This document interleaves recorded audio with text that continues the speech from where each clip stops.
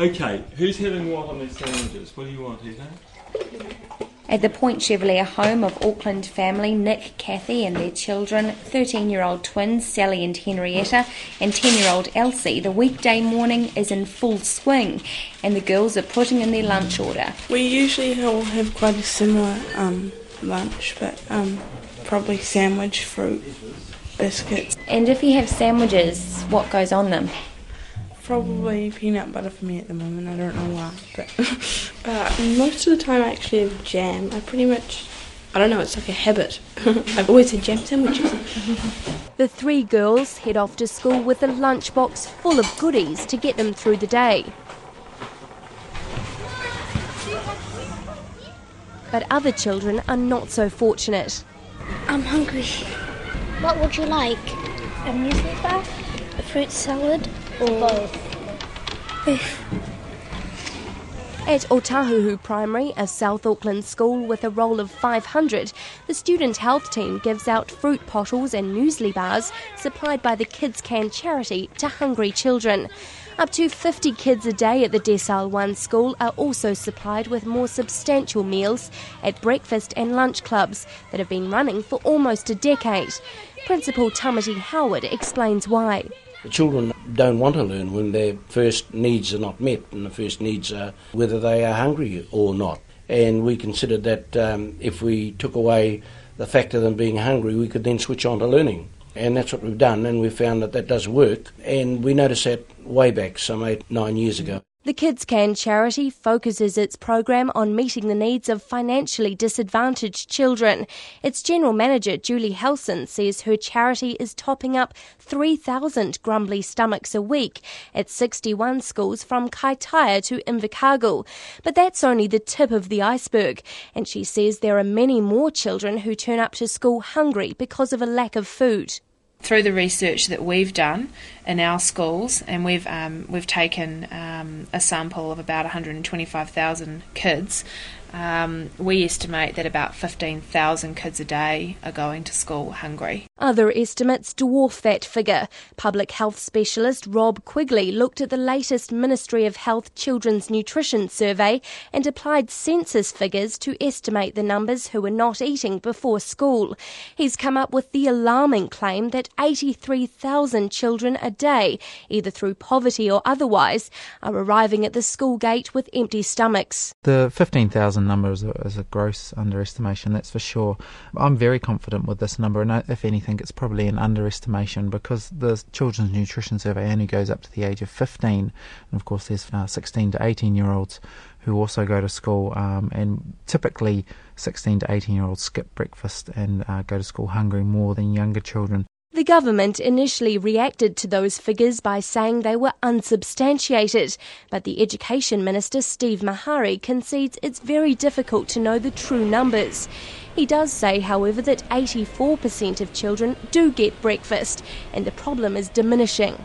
Decreasing. That's the point that we were making all the way through. At the beginning of this debate, we were accused of saying there was no problem. That's not the point we've been making. The point we've been making is it's decreasing, and that's an important point to make because people do have to have a sense that things can get better. The varying estimates hit the headlines amid National Party leader John Key's underclass speech. We should not be afraid to drive down certain streets, to send ambulance officers into certain houses, and to take our kids to certain schools.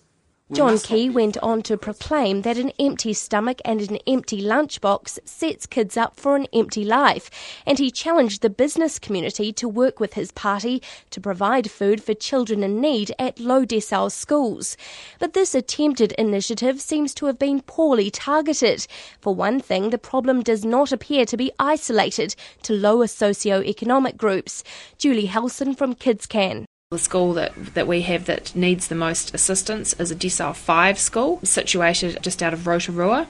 That school has about 62 children, and all of those children need the food program. And it appears the problem is not rampant in all lower decile schools either.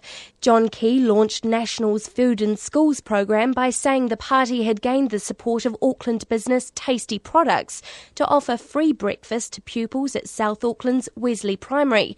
But the offer was turned down by the principal of the Decile 1 school, who stated there was in fact no need for it. The Education Minister Steve Mahari labelled National's move Tory charity. Matching businesses to schools is something that already happens. The New Zealand Business Foundation and so on work with the government, and they do a great job. And of course what the National Party discovered was those programs that are already in place, being well run. And I think really that's what people were a little bit taken aback, including me, by the notion that people like John Key didn't know about any of this and just thought, driving around to the local school and making an assumption about them was an okay thing to do. I call that Tory charity. Stephanie Thompson, the principal of Aorangi School, a Decile 3 school in Christchurch, which boasts John Key as a former pupil, says hungry children are good fodder for politicians. Politically, it sounds good to say that there are a lot of hungry children in the country, and I won't deny that for some students that will be an issue every morning when they get up, that maybe there are hungry children because of poverty. But it's much, much deeper than that, and if you're ever going to do something, you should do it right, and it's about looking at the whole issue, not just chunks of it that suit anyone's agenda.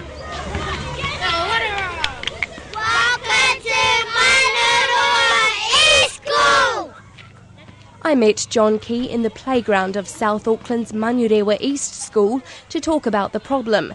The national leader's been referred to as Father of the Nation for highlighting the issue, but both major parties have also been accused of playing political football with hungry school children. However, Mr Key says he was raising a serious issue.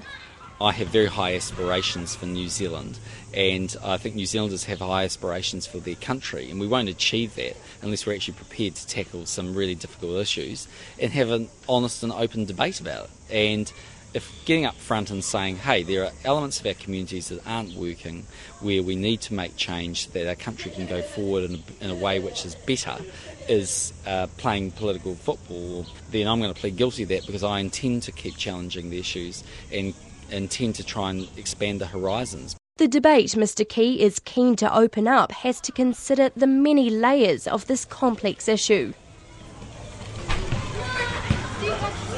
Here at Manurewa East School in South Auckland, there is no breakfast program, no lunch program, and occasionally children do show up hungry. Principal Phil Palfrey is with me.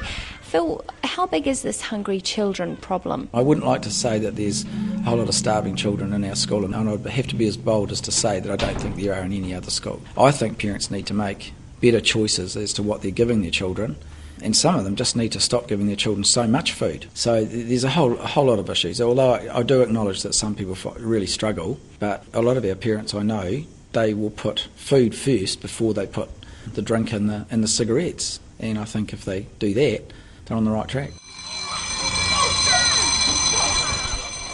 During playtime, I spoke to several children, all of whom had full lunchboxes.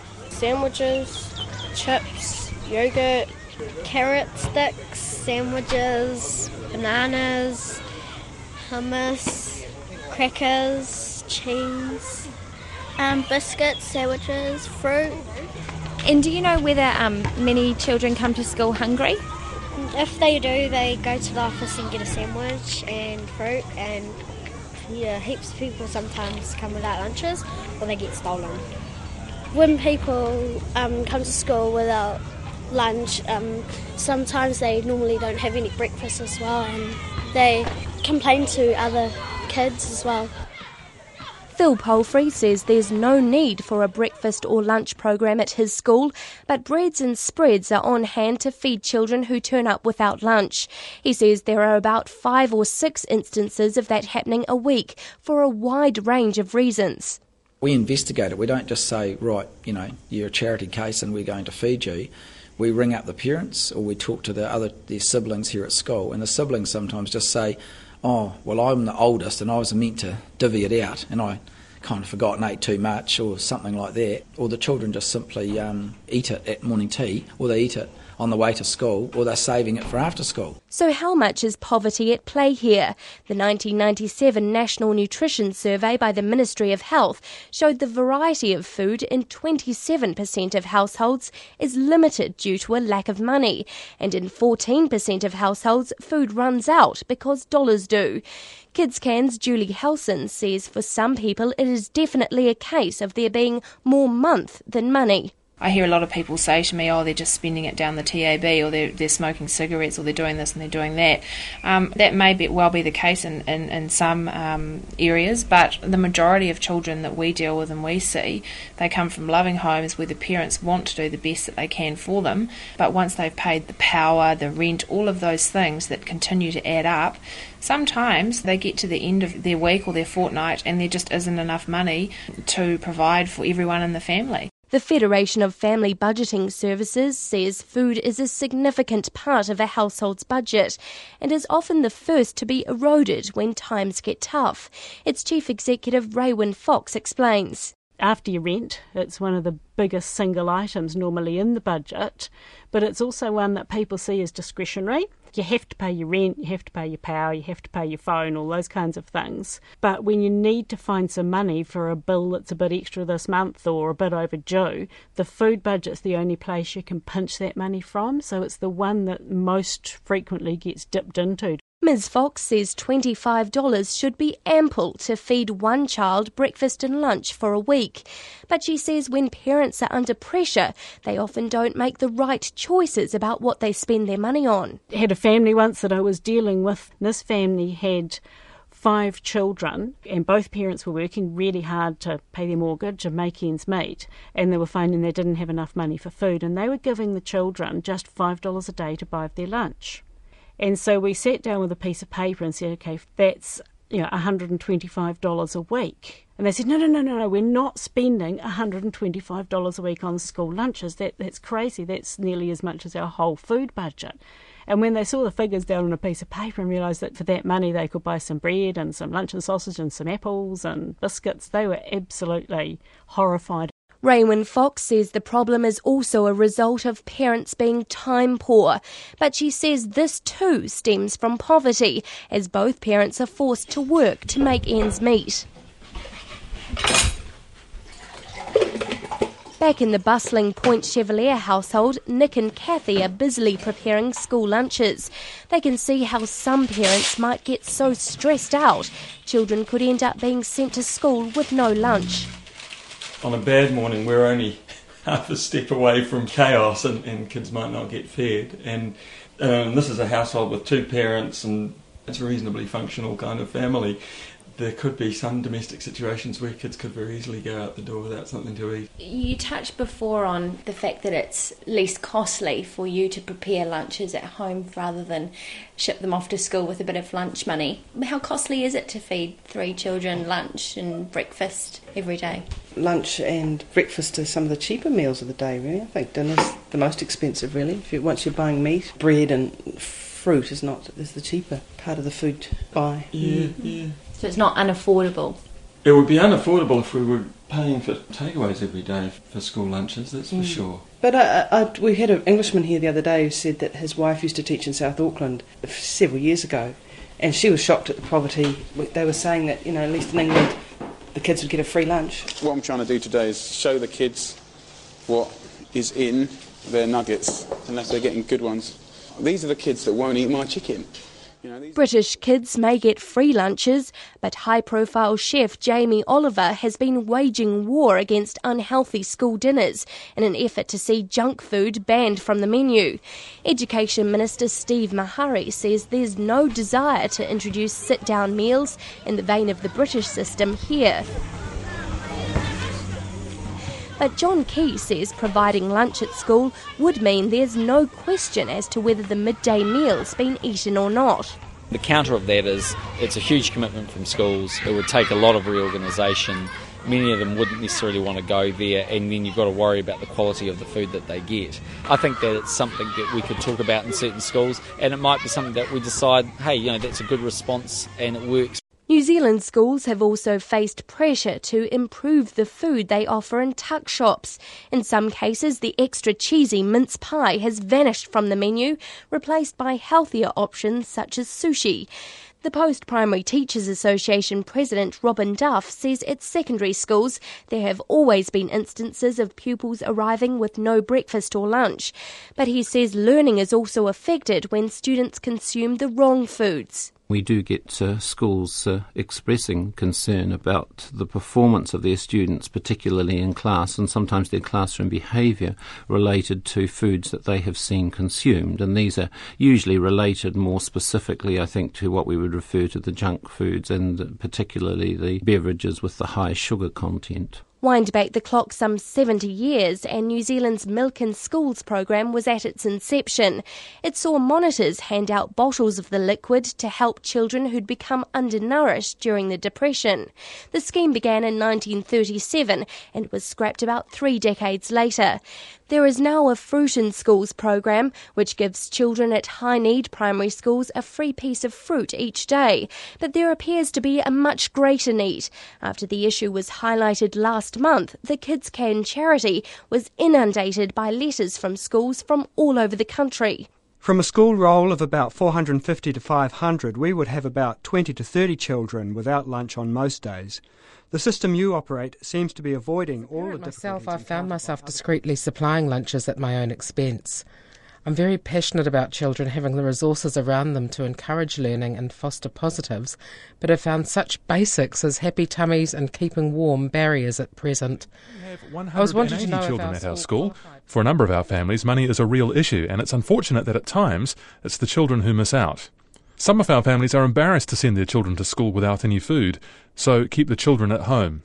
We do have families where a small snack-sized bag of chips constitutes lunch for a child. A number of our children do come to school without eating breakfast. The charity's general manager, Julie Helson, says many people have probably not been aware of the extent of the problem. I think a lot of New Zealanders don't realise that situations like this occur literally on their back doorstep, and I think as New Zealanders we all have a responsibility to ensure that our kids, our future leaders, business people, whatever they want to grow up to be, are getting to school in a position to learn with full tummies.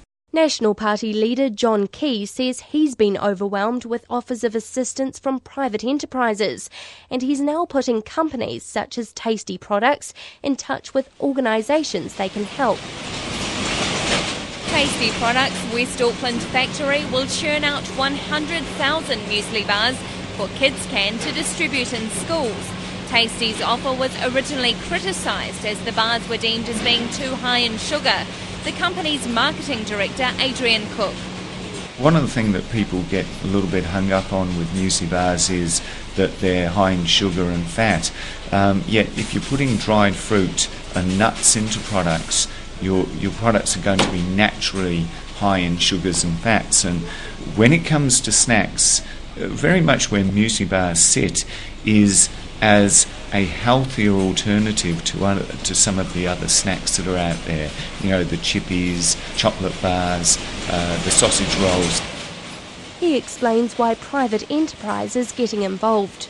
We are always looking for good staff. We need educated staff. We need healthy staff.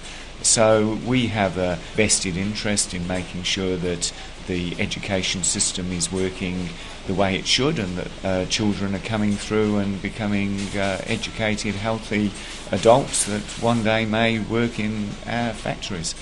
Because of the sponsorship offers it's received, Kids Can is now looking to double the number of children it feeds from 3,000 to 6,000 per week. But considering this issue is thought to affect tens of thousands of children each week, it's clear this program alone is not solely going to rectify the problem. It's New Zealand's favourite breakfast, and it's made from whole grain wheat. 9 out of 10 nutritionists say it's a Kiwi kid should eat.